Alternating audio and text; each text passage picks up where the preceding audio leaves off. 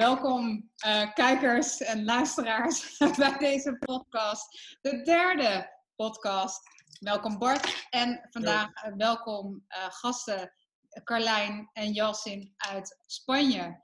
Het is daar vandaag net zo zonnig als vandaag in Nederland. Ik denk wel een stukje warmer bij jullie. En wie zijn Carlijn en Yasin? Het zijn eigenaren van boutique bed and breakfast Casa Alba in de heuvels van Benissa. Een unieke locatie met een spectaculair uitzicht 360 graden over Benissa. Omgeven door de Spaanse wijngaarden en een super rauwe omgeving. De Turquoise Zee op steenworp afstand en gelegen op rijafstand tussen Alicante en Valencia. Lieve Carlijn en Yasin, welkom in onze derde videocast. We hebben jullie uitgenodigd om het te hebben over jullie gutsy move naar Spanje. En het avontuur van het starten van jullie Casa Alba. Een avontuur waar ik geloof echt heel veel mensen van dromen en nooit doen. En jullie hebben de guts gehad om het wel te doen. Maar voordat we in het verhaal van jullie avontuur duiken, eerst wat meer over jullie. Zodat onze kijkers een goed beeld krijgen van wie jullie nou zijn. Carlijn, wij kennen elkaar al 20 jaar. Zijn elkaar even uit het oog verloren. Ongeveer zo'n 15 jaar. Ja, precies. Of misschien 14 of 13. En door het hebben van allebei een Ridgeback zijn we elkaar in het Amsterdamse Flevopark tegengekomen. En op dat moment vertelden jullie van jullie mooie plannen. En nou, zijn we daar weer herenigd in onze vriendschap. En zijn we jullie weg gaan volgen. Dus ik wil eigenlijk met de vragen beginnen. Wie waren jullie 1,5 jaar geleden? Hoe zag je leven eruit? Wat deden jullie voor werk? En wanneer hebben jullie besloten om je leven om te gooien en waarom? Dus, heel veel vragen. Heel veel vragen. Wil jij beginnen? Nou, wie waren wij 1,5 jaar geleden? Nobody's. Nee. Nee, ik denk dat 1,5 jaar geleden wilden we heel graag verhuizen naar Spanje. En eigenlijk die droom staat al zeker 5 jaar. Wij kennen elkaar 7 jaar. En eigenlijk vrij snel nadat we elkaar leren kennen, denk ik dat we wel begonnen te praten over van zijn we nou echt gebonden aan Amsterdam of aan Nederland of aan het werk wat we doen. En toen op een gegeven moment, dus 2 jaar later, zeg maar 5 jaar geleden, denk ik dat we echt voor het eerst concreet begonnen zijn met, ik ga gewoon eens online kijken met, als je gaat emigreren naar Spanje, wat komt erbij kijken? Weet je wel, letterlijk zo. En ik denk in die jaren is dat gevoel steeds sterker geworden bij ons. Omdat we steeds meer merkten van, we wilden allebei natuurlijk gewoon een eigen onderneming. En wilden weg uit Nederland. Wilden naar het warme klimaat. En eigenlijk alles wat erbij kwam kijken, dat gevoel ging steeds meer groeien. Tot inderdaad 1,5 jaar geleden dat we er zo zeker van waren. Dat we gewoon echt zeker wisten dat we weg wilden. En we hadden natuurlijk ook een heel realistisch businessplan opgebouwd ondertussen. En we hadden natuurlijk veel plekken bezocht. Hè? Ik denk dat dat ook een onderdeel was van de afgelopen jaren. Ja. Dat we elke keer dachten, dat was natuurlijk wel heel spannend. Hè? Dat je voor de eerste keer bedenkt, oké, laten we nu gewoon een reis gaan boeken naar Spanje. En dan concreet gaan roadtrippen. En kijken van, joh, is dit een plek waar we zouden kunnen gaan wonen of niet? Ja. En dat begint natuurlijk echt een beetje als een droom. En dan tijdens zo'n eerste reis, dan denk je, is dit nou echt een droom? Kan de werkelijkheid worden? Weet je, het is super spannend als je dat voor de eerste keer gaat doen. Ja. En toen hebben we eigenlijk in die paar jaar tijd best wel wat roadtrips gemaakt door Zuid-Spanje. En elke keer gewoon dingen afgestreept van nee, hier willen we niet wonen. Dat we er zelf niet gelukkig konden worden of dat het niet leuk was voor de gasten die we zouden kunnen ontvangen. En zo is dat eigenlijk dat hele traject doorgegaan, hè, tot 1,5 jaar geleden. En ik denk dat in die tussentijd hebben wij ons leven ook veel meer ingericht naar die droom toe. Ja. Hè? Dus jij bent gaan freelancen bijvoorbeeld. En misschien wil je vertellen wat jij deed als freelancer. Wie was ik 1,5 jaar geleden? Ongeveer 2 jaar geleden. Want 1,5 jaar. Ik heb eigenlijk ook al een keertje al een soort van een switch gemaakt toen ik 30 werd. Van horeca, dus in de hospitality, naar het grafische wereld. Dus het vormgeven, als grafisch vormgever. Dus ik had al een soort van switch gemaakt om toch je leven al een beetje om te gooien. En dat heb ik dus afgelopen, wat zal het zijn, 8 jaar, 9 jaar gedaan. Uiteindelijk de laatste paar jaar gefreelanced. Om zodoende dus ook meer tijd te hebben om dit plan eigenlijk tot werkelijkheid te vormen. Ja. Um, Dat is naast een fulltime baan eigenlijk niet te doen. Hè? Want dat merkten wij in het begin ook. Als je allebei gewoon fulltime werkt, dan heb je eigenlijk geen energie over om... Want we zaten 's avonds na werk, zaten we echt vaak dingen te doen en uit te zoeken online. Of tenminste een beetje een calculatie maken van hoeveel moeten we lenen of wat hebben we nodig. Wat kunnen we met wat we nu hebben. Dus dat was best wel veel werk, voorbereidend werk eigenlijk ook. En en dat wat jij allemaal hebt verteld is ook waar is het eigenlijk ooit begonnen. Inderdaad, toen wij echt volgens mij in Sevilla waren, volgens mij een paar jaar geleden. Daar broeide het ook van wat doen we nog in Nederland als het leven hier zo mooi is. Daar is het eigenlijk een beetje mee begonnen. En toen hebben we eigenlijk soort van, na onze trip in Sevilla, zijn we eigenlijk soort van na gaan denken van, oké, wat willen we? Willen we gaan ondernemen? Ja, want dat wilden we allebei heel hard. Maar in Nederland was het voor ons niet mogelijk dat we eigenlijk allebei wilden gaan doen.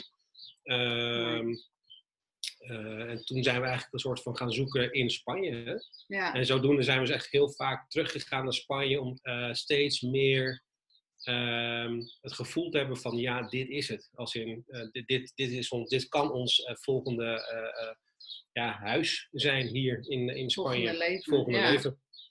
Dus dat is een beetje hoe het is eigenlijk en ik denk dat we inderdaad wel heel doelbewust de afgelopen jaren naartoe hebben geleefd. Ja. Dus inderdaad, wat je zegt, jij bent gaan freelancen. Ik had de laatste jaren was ik blij met de stap die ik gemaakt had. Ik werkte natuurlijk bij een groot modebedrijf.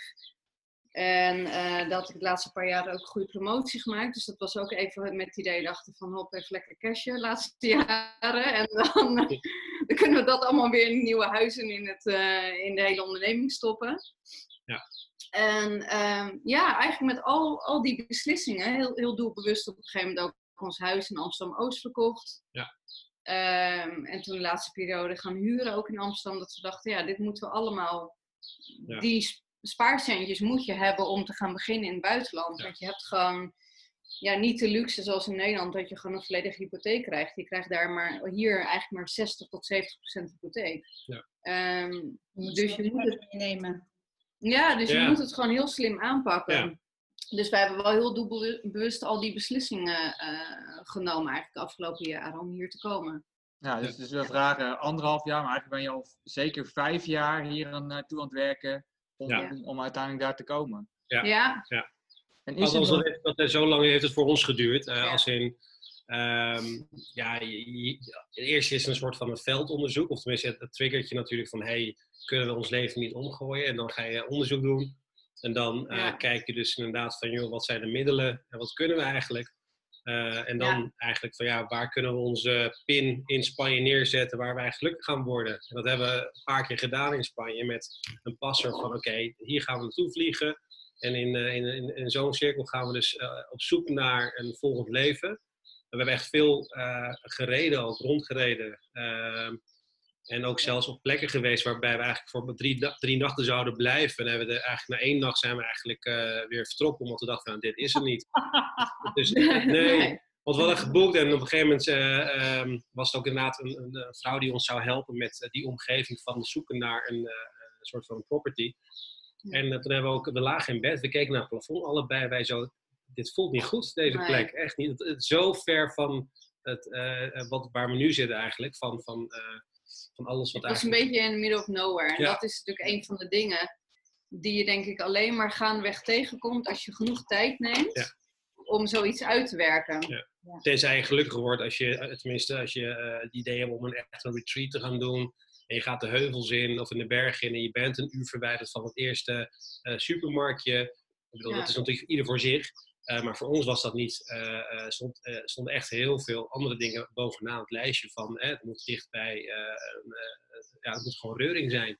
Dat wilden we, want we zijn jong, we willen nog wekelijks kunnen sporten, we willen naar de kapper kunnen gaan, we willen gewoon naar de supermarkt een nieuwe kunnen... vriendenkring opbouwen. Dat. En ik denk dat je, bijvoorbeeld wat wij ook hadden, wij hadden in het begin natuurlijk wel een hele eisenlijst, hè, van hier moet de omgeving aan voldoen. En ik denk die lijst ga je steeds meer specificeren, gaandeweg je bepaalde delen van het land gaat zien. Ja. En dan weet je op een gegeven moment ook, voor ons was het heel makkelijk, hè, om door bepaalde regio's gewoon een kruis te zetten en te denken, hier wil ik niet doodgevonden worden, want hier woon je met 20 andere mensen en dat zijn de mensen boven de 60, zeg maar. En dat heb je natuurlijk ook heel veel in Spanje. Nee. Dan ben je gelijk klaar. Ja. Dan ben je gelijk klaar, inderdaad. Maar...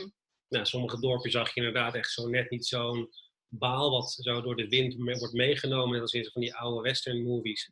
Dat is echt verlaten dorpen. Ja. En dan daar moet je gewoon, Toen wisten jullie al wel dat je dit wilde doen. Dus je bent al die dorpen en al die dingen gaan bekijken en wel met in je achterhoofd, maar we gaan wel naar Spanje. En wanneer wordt dan, dat vind ik wel interessant te weten, wanneer wordt nou die vraag of dat idee van, zou dit iets zijn voor ons? Wanneer wordt dat dan een keuze? Wanneer, denk je, oké, dit gaan we doen. Dat is denk ik wel echt wel een gevoel, een onderbuikgevoel van, daar komt dat dan weer naar voren, van dat je dus, je hebt al heel veel gezien, je hebt al een soort van een lijstje gemaakt van wat niet en wat wel. En als je al, denk ik, al 40, 50 van die huizen hebt gezien, dan kan je steeds meer filteren. En dan denk je van, dit is het. Maar jij bedoelt waarschijnlijk de hele move. Als je inderdaad nog verder terug gaat. Ik hoor je maakt veel keuzes op je gevoel. Maar je doet ook onwijs veel research. Maar ergens start natuurlijk die reis van, we gaan het doen. Het besluitmoment, dat beslismoment. Wanneer was dat?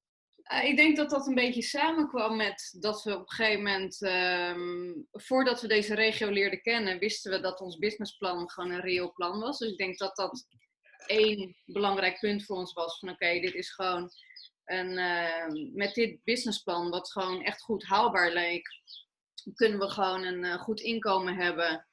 En dat is in ieder geval goed te doen. Dus dat was één belangrijk punt voor ons. En ik denk, het tweede wat belangrijk was toen we in deze regio aankwamen, waren we gewoon verliefd op deze regio.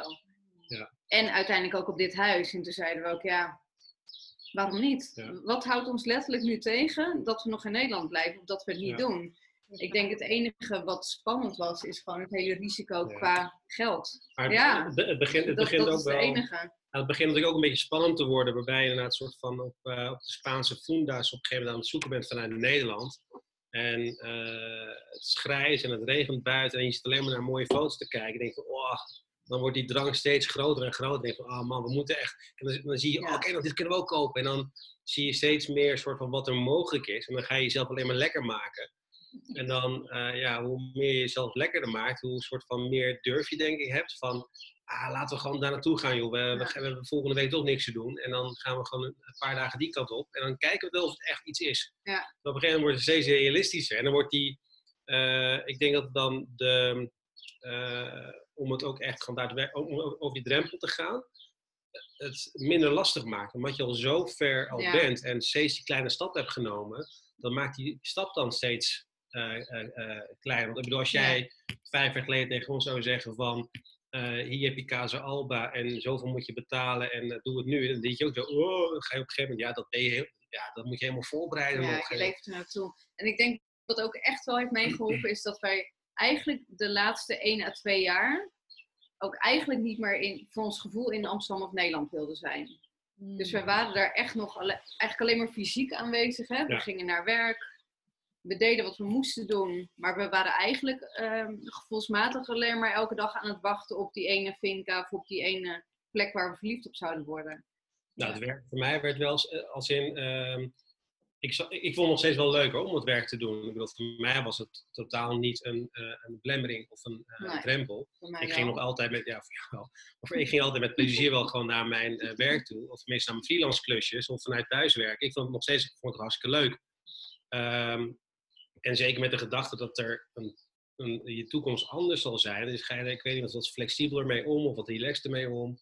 Ja, maar toch denk ik wel dat wij echt letterlijk die laatste loodjes, die laatste maanden, dat je weet ook dat je met zo'n proces bezig bent. Ja. Dat voelde ook wel, denk ik, als Ja, maar dat kan altijd niet lange goed. wachten. En Ja, maar Er was ik- ook gewoon heel gedaan. veel dingen, bureaucratie in Spanje, dat is Ja. niet heel goed voor je hart. ja. Dus ja, dus dan ga je, ik bedoel, over die Corazon, waar ze heel vaak over zingen, nou, die deed best wel vaak pijn op een gegeven moment.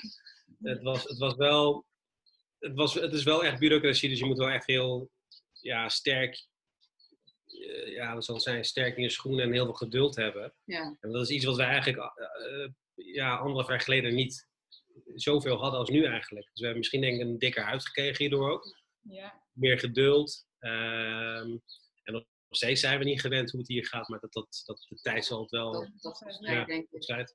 En als je dan kijkt naar dat moment dat jullie dit plekje vonden en je zag het en daar was dus van, ja, dit is het.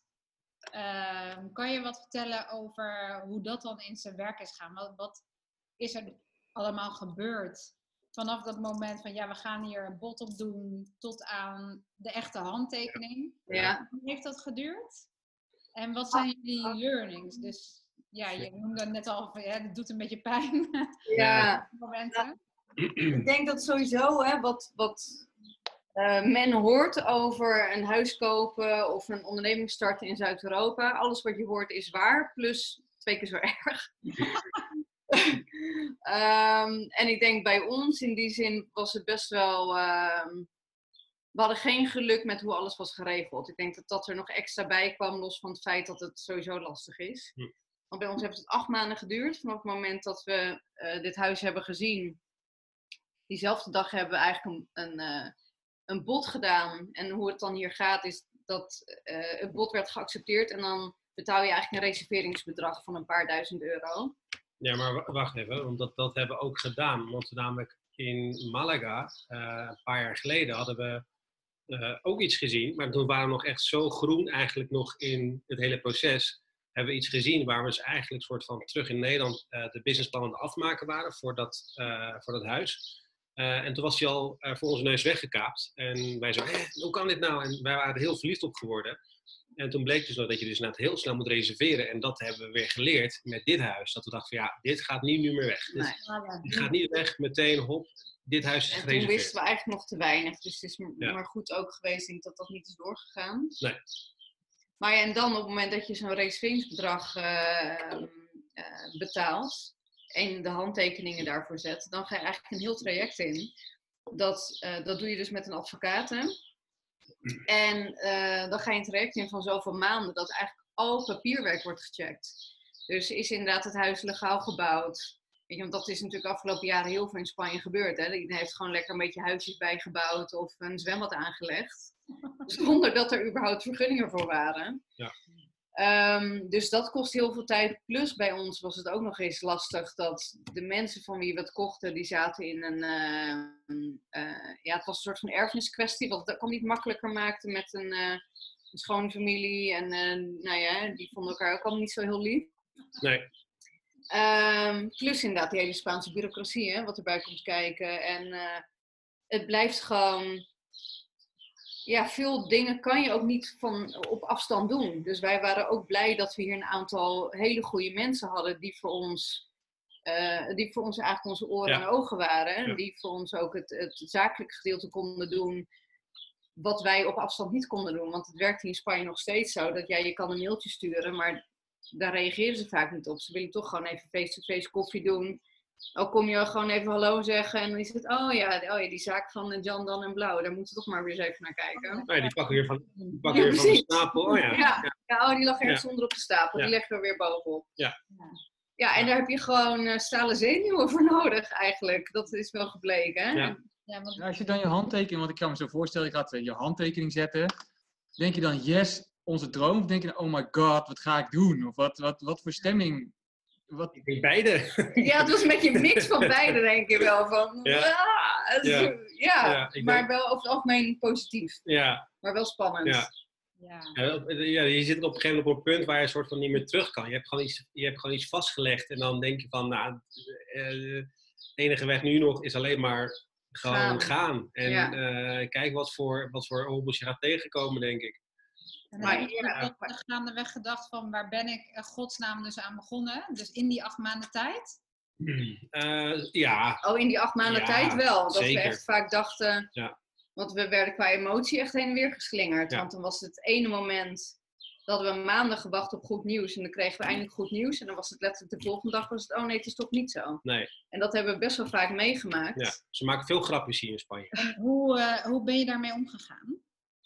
Hoe zijn jullie daarmee omgegaan? Ja, je kan er eigenlijk niet echt een vorm in vinden om daarmee om te gaan. Hè? Ik denk dat we zo werden overdonderd soms. En je moet je gewoon toch een soort van meegaan in die flow. Want het is overmacht. Je moet het overlaten aan bepaalde partijen. Of het heeft tijd nodig. Ja, En maar je het maakte de situatie niet prettiger. We hebben wel allebei zijn we ook wel eens een keer naar werk gegaan. Of dat je alleen maar met je leeg hoofd naar je werk fietst. Dat je denkt van, fuck eigenlijk. Van, jezus, we hebben weer slecht nieuws gekregen. En dan ga je heel die dag eigenlijk wel ermee om. Dus ben je terwijl je aan het werken bent, zit je alleen maar aan het huis te denken van, oh jee, wat nou als het niet doorgaat. Dus je bent wel continu mee bezig.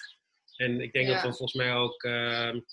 helemaal omdat we op een gegeven moment bepaalde dingen hadden opgezegd. Ik denk dat het toen vooral tricky werd. Ja. Want het was bijna allemaal rond.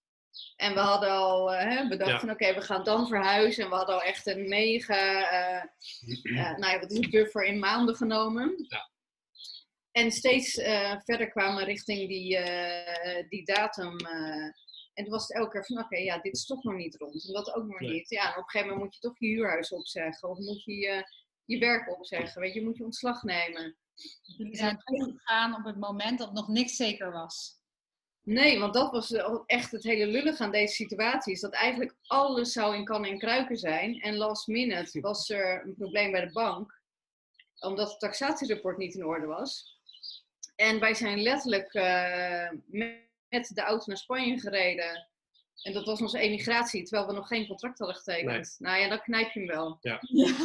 Het was, de gutsy move is gewoon... Ja. Nog niks is zeker en het voelde wel goed en scary. Ja. Waarschijnlijk waren jullie ook in alle staten op dat moment. Ja. Maar voelde je ook ergens wel dat diepe vertrouwen dan het komt wel goed? Ja, zeker. Want we hadden ook. Ja, want ik bedoel, we hadden ook, denk ik, ook best wel een soort van mensen om ons heen die dat ook een select groepje mensen wist van dit plan en het idee. En dus die hebben ook een soort van spiritueel meegeholpen. Als in, mijn moeder die straalde denk ik elke dag wel dingen in. Van het gaat helemaal goed komen en dan een kaarsje aan en dan weer mediteren en dat soort dingen. Dus het was wel, alle stralen zijn deze kant op gegaan, dat weet ik wel. Ja, we wilden het vooral eigenlijk met positieve mensen delen. Ja. Dat we eigenlijk geen zin hadden in bad vibes met zoiets. Of het nou uitmaakt of niet, voor ons gevoel was dat wel zo. Ja. Maar we zijn eigenlijk altijd hebben gevoeld dat dit huis van ons was. Ja. Altijd. Ja. Heel gaaf. Ja, er waren gewoon heel veel signalen waarvan we wisten van dit is het. Hier moet Casa Alba komen. En zoveel signalen dat het gewoon eigenlijk gewoon niet anders had kunnen gaan. Ondanks alle stress en bureaucratie en dat soort dingetjes. Wij dachten echt van dit is het. Dit is het. Ja. We hebben heel vaak voor de poort gestaan. En terwijl we niet eens naar binnen konden gaan. Over het poort heen kijken, langs de muur lopen, foto's maken. Dit is het. Straal hem in. En dan, maar het voelde zo goed altijd. Hè, dat we dachten, er kan geen andere optie zijn dan dat dit het niet is. Nee. En toen was daar het moment. Ja. Jullie zijn gegaan. Ja. Spullen in de vrachtwagen. Gaan met die banaan. Kwamen jullie aan in Spanje. Ja. En toen hebben jullie volgens mij eerst nog ergens anders gewoond. En toen was daar het moment dat jullie erin konden trekken. Ja. Hoe lang heeft het jullie geduurd, zeg maar, qua verbouwing? Wat ben je jezelf tegengekomen ook in die tijd? Van het verbouwen en hoe je daarmee omgaat. Heel vaak. Heel vaak. Ja. Goeie vraag, Raf. Nee, we zijn onszelf mega tegengekomen. Ik denk dat je, ondanks dat wij allebei super nuchter zijn en realistisch zijn en het ook echt wel op een realistische manier hadden ingeschat, was het toch veel heftiger dan we dachten. Ja. Denk ik. Ja. En dat is een combi van, je gaat zo'n avontuur aan waar best wel veel op het spel staat. Plus de Spaanse bureaucratie, waar je af en toe echt niet goed van wordt. Plus je zit met elkaar opgeschreven 24 uur per dag. Er komt stress bij kijken. Alles duurde veel langer dan gepland, ondanks dat we daarin ook een hele buffer hadden ingebouwd. Alles kost toch uiteindelijk meer tijd en meer geld. Ja. Dus uiteindelijk, wij zijn... moet je nagaan, we hebben vorig jaar in mei de sleutel gekregen. Kort een maand daarna ongeveer, 1,5 maand daarna begonnen met verbouwen. En we zijn eigenlijk pas afgelopen februari open gegaan. Ja. En toen waren we een maand open en toen was de coronacrisis er. Ja. En toen, wat gebeurde daar? Op dat moment dat zeg maar de realiteit werd in Spanje, want je hoorde waarschijnlijk ook wel in de wereld dat het gebeurde, dan is het nog ver weg van je bedshow. Ja. Wat gebeurde daar in jezelf? Wat je zegt, ver van je bedshow. Want we hadden hier toevallig 2 vrienden over, die waren hier komen slapen ook, overnachten, een paar nachten. En die kwamen dus eigenlijk net op een verkeerd moment, want alles begon een beetje dicht te gaan. En gelukkig konden zij nog op een vliegtuig stappen. De laatste dag volgens mij nog. En ja, in het begin was het nog best wel nuchter. Ik zei, joh, maakt niet uit, komt wel goed. En het zal niet zo erg zijn. Zei ik nog die dag. Tot op een gegeven moment alles dichtging. En dan sta je wel ineens van, oké, we hadden al geen buffer meer. En nu weten we niet meer hoeveel inkomen we gaan nog genereren. Nou, je kent het. Alles wordt ineens onzeker. En je weet ook niet hoe lang het gaat duren, hè? Maar Nee. dat is, voor iedereen je eigen onderneming. Ik bedoel, voor elke onderneming is dat op een gegeven moment natuurlijk heel spannend. Ja, en dan wordt het ineens,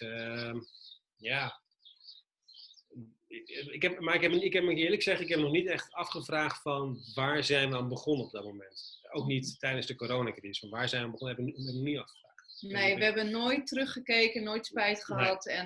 Nee. Maar het was in het begin van de coronacrisis wel even een financieel dingetje. Gelukkig is dat vrij snel opgelost. Ja.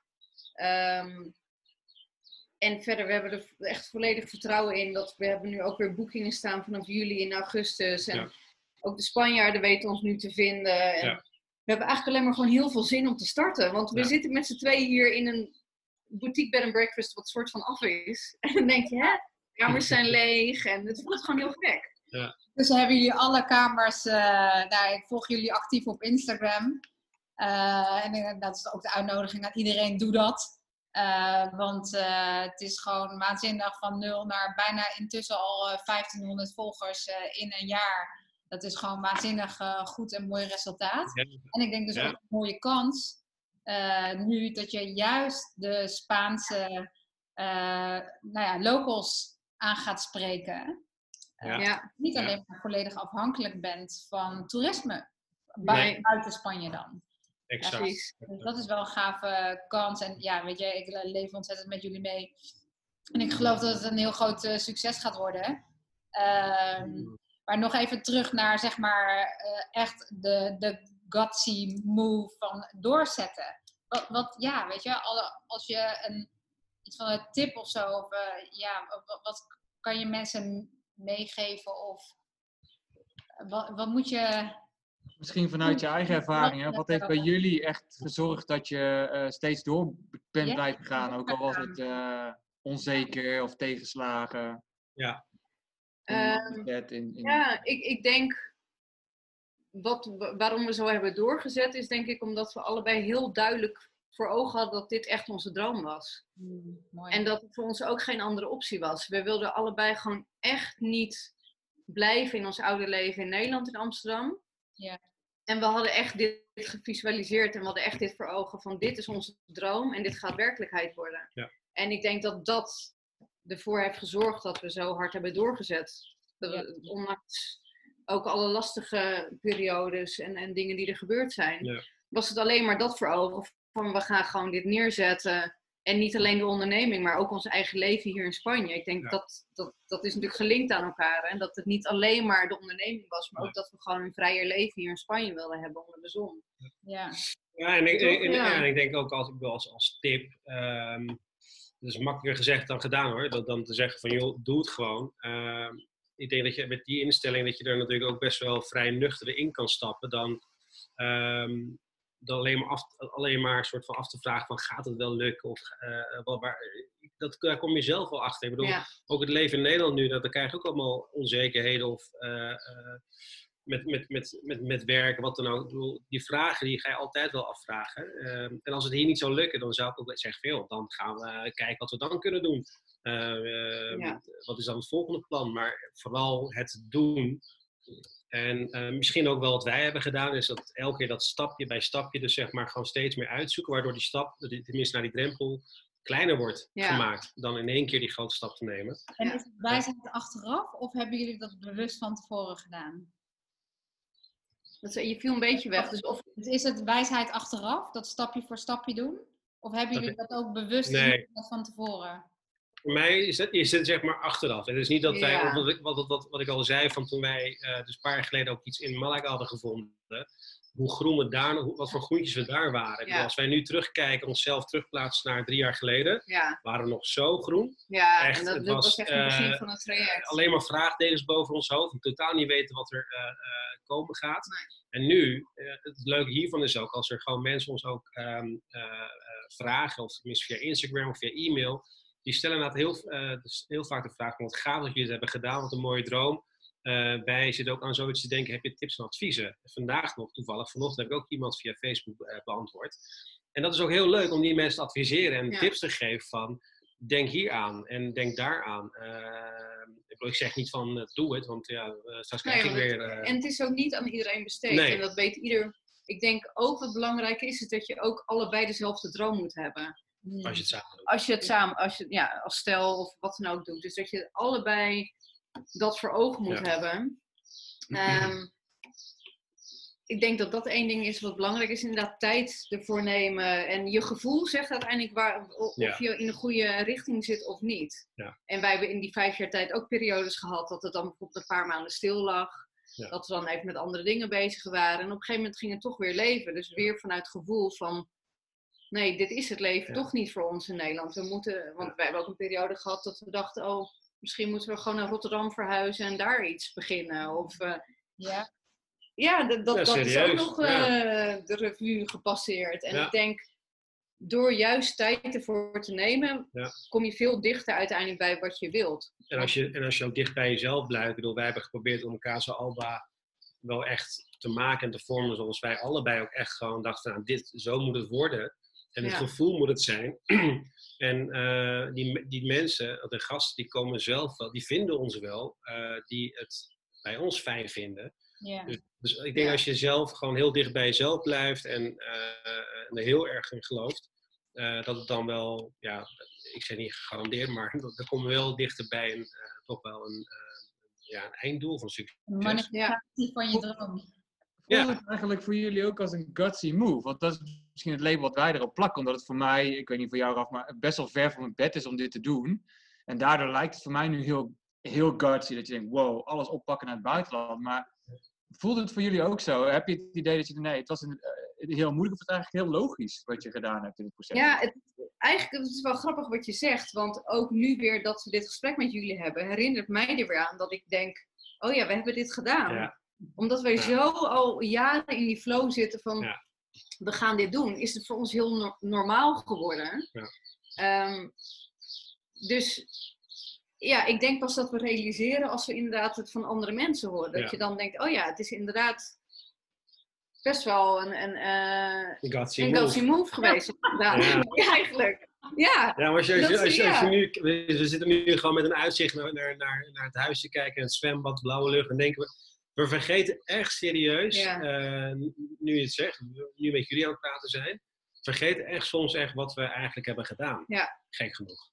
Want we zijn hier elke dag zoveel bezig met dingen voor te bereiden. Nou, we gaan straks weer open, dus continu zijn we bezig geweest. En we horen wel eens vaak van, lekker vakantie en nu kan je lekker relaxen. Nou, dat hebben we dus nog geen 1 moment gedaan. Sinds dat we hier zijn. Dus voor ons is het nog... Daarom is het ook heel gek, jij zei al van, Carlijn zei al van... wat zei nou net van... Dat je dan dus hier gewoon... Dat het gek is om geen gasten te hebben. Want daar zitten we echt naar te snakken. Ja. En omdat wij zo aan het doorgaan zijn met allemaal dingen voor te bereiden, klussen nog. Ja, we staan te weinig stil bij wat we eigenlijk aan het doen zijn. Ja. Dat is eigenlijk waar het op neerkomt. En dat we daarom dus eigenlijk niet vaak genoeg realiseren dat dit dus Nee. echt een gutsy move is geweest. Want als we erover nadenken, weten we dat het zo is. En weten Ja. we dat het best wel heftig geweest is dat we dit gedaan hebben. En wat we nu aan het doen zijn. En, Ja. maar Ik liep gisteravond nog even in de tuin. En ik zat op een gegeven moment echt om me heen te kijken. Ik denk van, Jezus, dit is gewoon van... dit is van ons. Van ons. Bizar. En- Ja. maar ook gewoon van, dit had ik dus niet kunnen durven dromen 10 jaar geleden. Nee. Dit. Ik denk van, wauw, dan heb je best wel die grote stap gemaakt. En ja, nu je het zegt, het is inderdaad wel een gutsy move geweest, denk En ik. is het beter geworden dan jullie hadden durven dromen? Of hebben gedroomd? Ja, ik denk het wel. Ja, Gaaf. ja, Ja, toch? ja, dat denk ik wel. Ja. Eigenlijk. Wat vertellen over Casa Alba? Want ja, ik denk dat iedereen daar nu intussen over zit te snakken. Gewoon, oh maar oké, vertel eens wat dan over... Het is een boutique bed and breakfast op een heuvel in Benissa. Maar vertel eens even, jullie mooie landgoed, hoe groot is het eigenlijk? Jullie... We hebben 6000 vierkante meter. Hallo! Ja, we hadden een balkonnetje van 6 vierkante meter. Ja. Hoeveel mensen kunnen jullie kwijt? En wat Ja. doen jullie? Wat verzorgen jullie allemaal? Ja. Nou, we hebben eigenlijk er bewust voor gekozen om weinig kamers te hebben. Ja. Omdat wat wij graag willen uitstralen en hoe het eigenlijk ook hier gebouwd is dat mensen hier echt gewoon een eigen plekje kunnen opzoeken om of lekker een boekje onder een olijfboom te lezen of bij hun eigen terrasje te zitten. Ja. We hebben dus 2 huisjes in de tuin staan. Die 2 huisjes die hebben allebei een eigen terrasje en we hebben 2 kamers boven. In onze eigen finca. Ja. Maar het zijn wel 2 grote ensuitekamers zijn dat. Ja. Allemaal 2-persoonskamers. Ja. Dus we kunnen in principe 8 personen kwijt. Ja. En wat jij al zegt, we hebben een groot stuk land, maar 1 gedeelte is privé voor onszelf. Dat houden we voor onszelf, dus daar komen de gasten niet. En wij komen ook niet echt heel met een gast natuurlijk. Nee. Dus iedereen heeft wel, wat je zegt, een eigen plek. Maar we zitten ook we zitten eigenlijk aan een natuurgebied. Dus plus die 6000 en je loopt de hek uit. En dan zit je al in de heuvels. Dus je kan een wandeling van 1 uur tot 2 uur tot 3 uur maken. Dus het is wel vrij veel groen hier. Ja, en je ziet van alles eigenlijk. Hè? Want Ja. je ziet dan, aan de ene kant zie je de natuur. En als je iets verder doorkijkt, dan zie je in een vallei wijnvelden met een dorpje dat heet Galon. En dan draai je iets verder door, dan zie je de kust met het dorpje Benissa ervoor liggen. Ja. Dus we hebben echt letterlijk, omdat we op een heuvel zitten, heb je letterlijk die 360 view. Ja. En wij serveren dus alleen bed and breakfast alleen ontbijt. Ja. Maar we zullen kijken of we inderdaad ook wekelijks bijvoorbeeld ook zelf gewoon gaan koken. En dan gewoon kijken of de gasten daar ook mee van willen eten. Als ze behoefte aan hebben of niet. Maar we serveren ook à la carte ontbijt. Dus niet wat men bij een bed and breakfast gewend is, dat het een buffet is of dat het al de keuze vaststaat. Wij willen, het is eigenlijk geboren dit idee door... We willen eigenlijk een plek creëren waar mensen eigenlijk niet bezig zijn met wat zal ik op mijn volgende boterham smeren, 's ochtends. Ik zie heel vaak mensen als 's ochtends ontbijten in hotels of buffets. Dan gaan borden worden volgeschept en dan gaan ze al een broodje kaas smeren. En dan zitten ze altijd te denken wat hun volgende broodje gaat zijn. Ik hou daar zelf niet heel erg van. Dus wij hebben gedacht, weet je wat, we gaan à la carte serveren. Ja. Wij maken het elke dag gewoon heel vers voor je. In de tussentijd zetten we lekker een kopje koffie voor je. En dan kan je gewoon genieten van het uitzicht en wachten op je ontbijt die je besteld hebt. Dus je hebt geen keuzestress aan het buffet. Dus daar is het een beetje mee begonnen. Ja. En ook dat je op die manier ook minder wastage hebt. Dat is ook iets wat wij gewoon echt zonde vinden. Ja. Dat je elke dag allemaal eten weg moet gooien. Ja. Ja. En dat is voldoende. Dat krijg je gehoord tot nu toe. Dus meer heb je meer dan ontbijt. voldoende Meer dan eigenlijk, voldoende.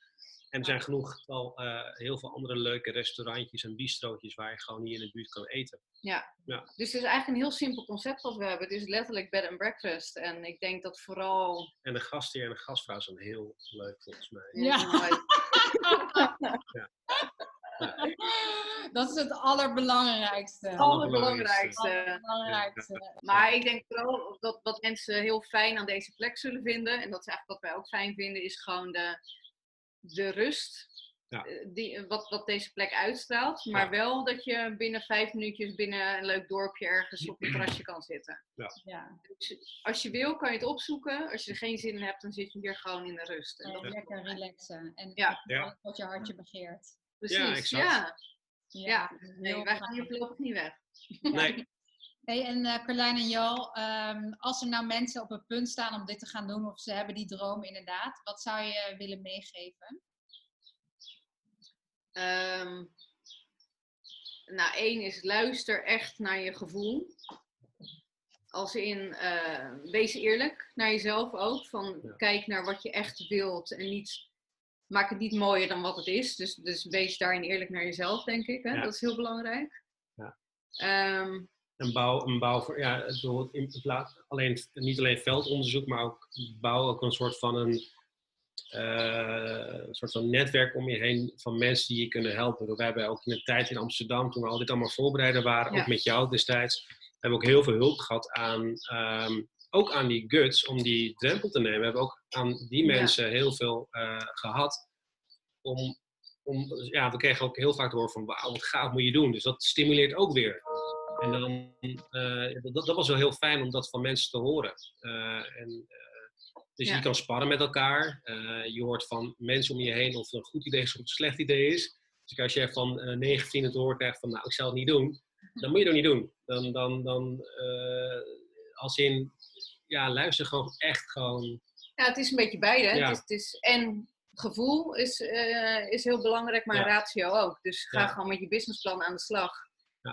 En neem de tijd. Ja. En ik denk dat beide factoren daar uiteindelijk in een soort van de balans moeten hebben en een beslissing daarvoor moeten zijn. Ja.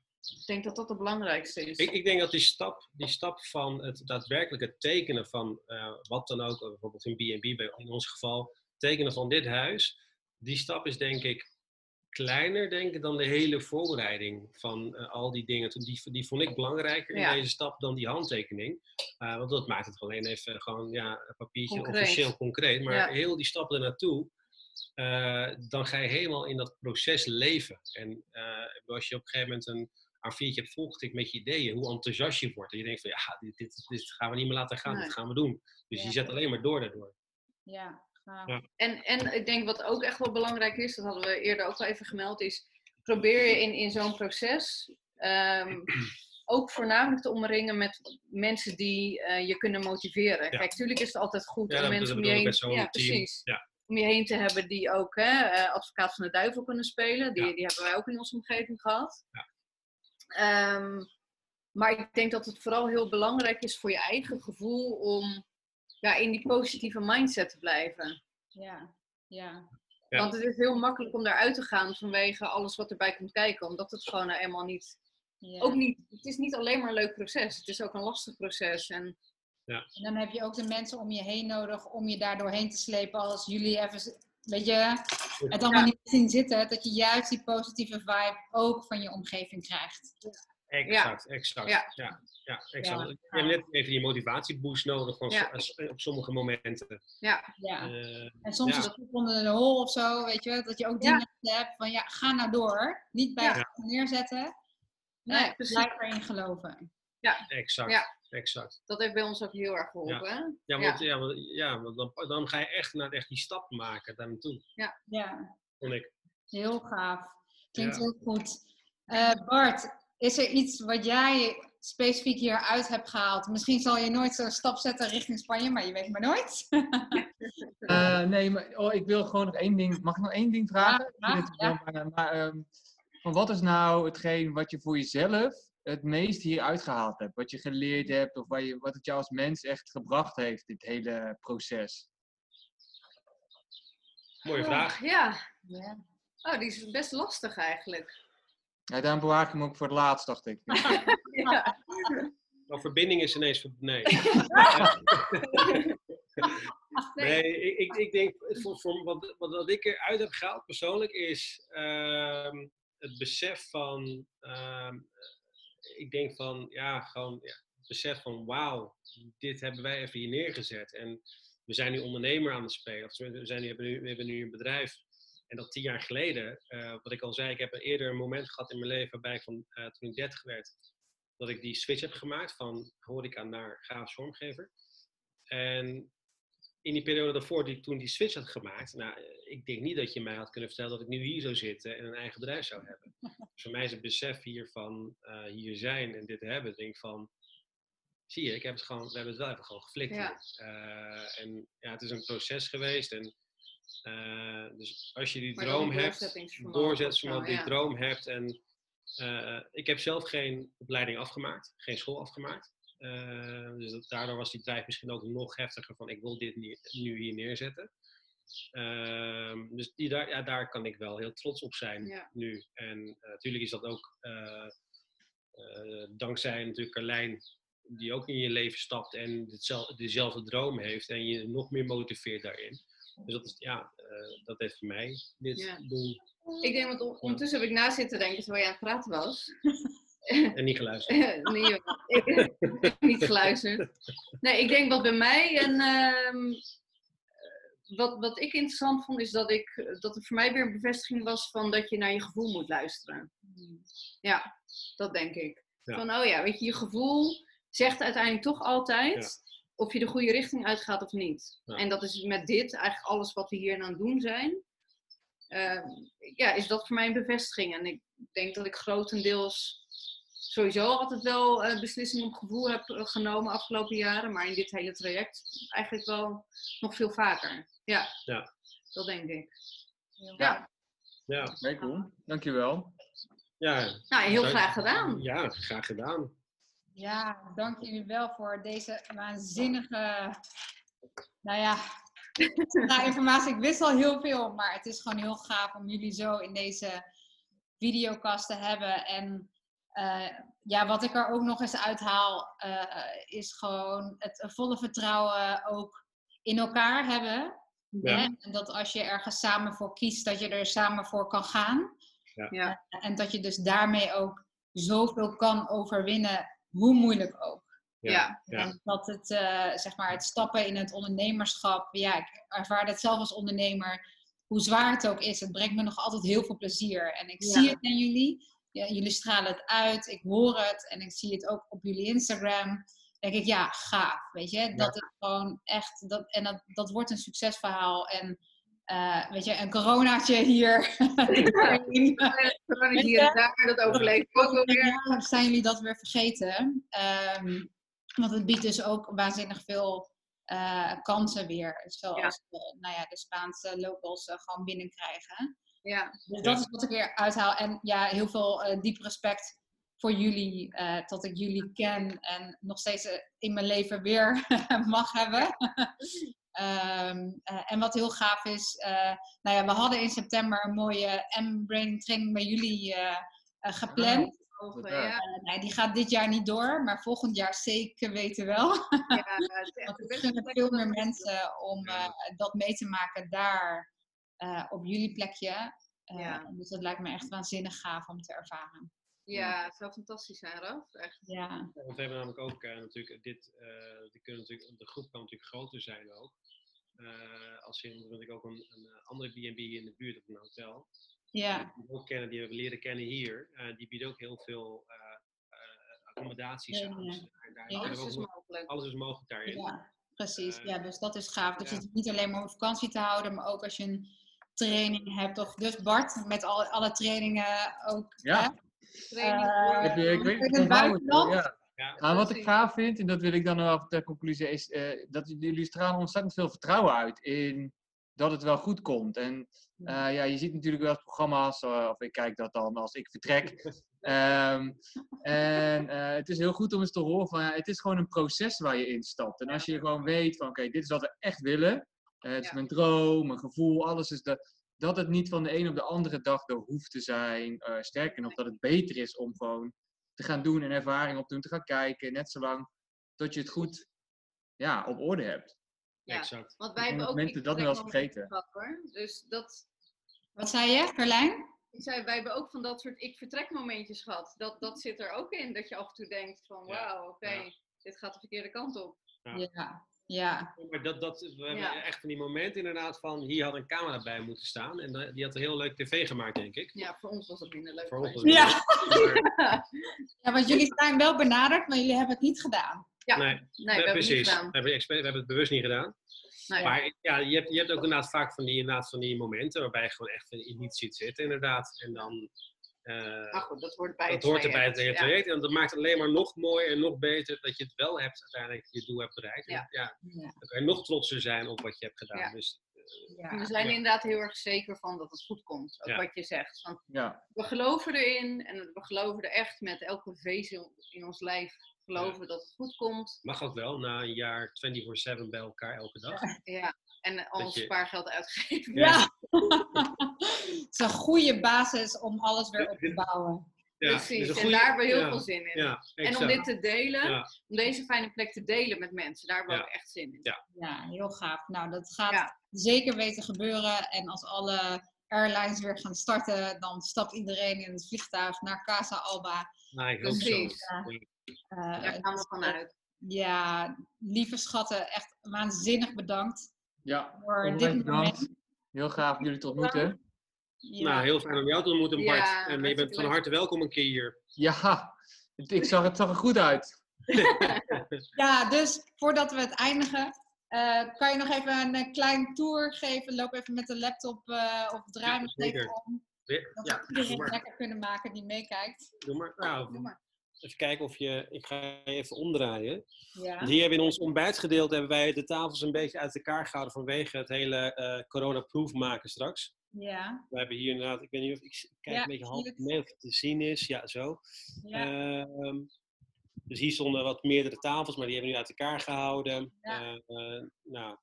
Dit is straks hier. Hier komen nog 2 of 3 mooie parasols bij de lichtbedden. Dus die moeten nog even, die worden denk ik misschien binnen nu en 2 weken aangeschaft. Nou, dit is de tuin eigenlijk van waar de gasten zich kunnen bevinden. Hebben jullie nog beeld of niet? Zeker weten. Het is heel leuk te zien. Ik weet namelijk niet of ik nog bereik heb hier met de wifi, maar daar zie je dat huisje nog of niet? Ja, mooi. Dat is dus Casita Uno inderdaad. Ja. En dan daar helemaal achter, dat het goed te zien is, het poort. De entree eigenlijk. Iets omhoog, ja. Ja, zo. Zo beter? Ja, beter. En dan hebben we hier dus inderdaad het zwembad met ontbijtgedeelte. Ook niet te klein, hè? Niet klein, nee. Je moet oppassen dat je niet in het zwembad valt nu. Ja. Dan hebben we het huis, inderdaad. En dan, nou, daar is Carlijn. Dan, hier zijn we nog een beetje mee aan het werken. Ik stap even naar beneden zo. Wat kleine klusjes nog gaan. Dit is dan Casita Dos. En die heeft dan ook zijn eigen privé terrasje. Dat moet nog allemaal nog aangepakt worden. Er komen nog mooie planten. Heel gaaf. En dit is eigenlijk het privé terrasje van Casita Dos. Wauw. Waanzinnig. En boven hebben we dus inderdaad de kamers. De Tres en Quattro. We hebben het lekker makkelijk gehouden voor iedereen. We hebben het gewoon Tres Quattro genoemd. Ja. Dat is het eigenlijk hier. En dan achter het huis is ons eigen privégedeelte. Ja. Veel wind denk ik nu te horen. Ja, horen we. Maar waanzinnig, Jan. Ja. Dan ben ik weer. Ja. Dank voor de tour en dank voor dit moment. Waar is Carlijn? Volgens mij is zij denk ik naar de afspraak. Ja, er zijn mensen voor de deur inderdaad. Helemaal goed. Maar dank jullie wel. Leuk dat we dit ja, super gaaf. Ja, ontzettend bedankt. Graag gedaan. Dag! Tot snel! Doei! Doei! Doei doei! Doe je dan lief? Ja. Doei! Doei! Doei! Zo. Dat was leuk. Dat was heel leuk. Jeetje, wat een mooie plek zeg. Ja, hè? Ja.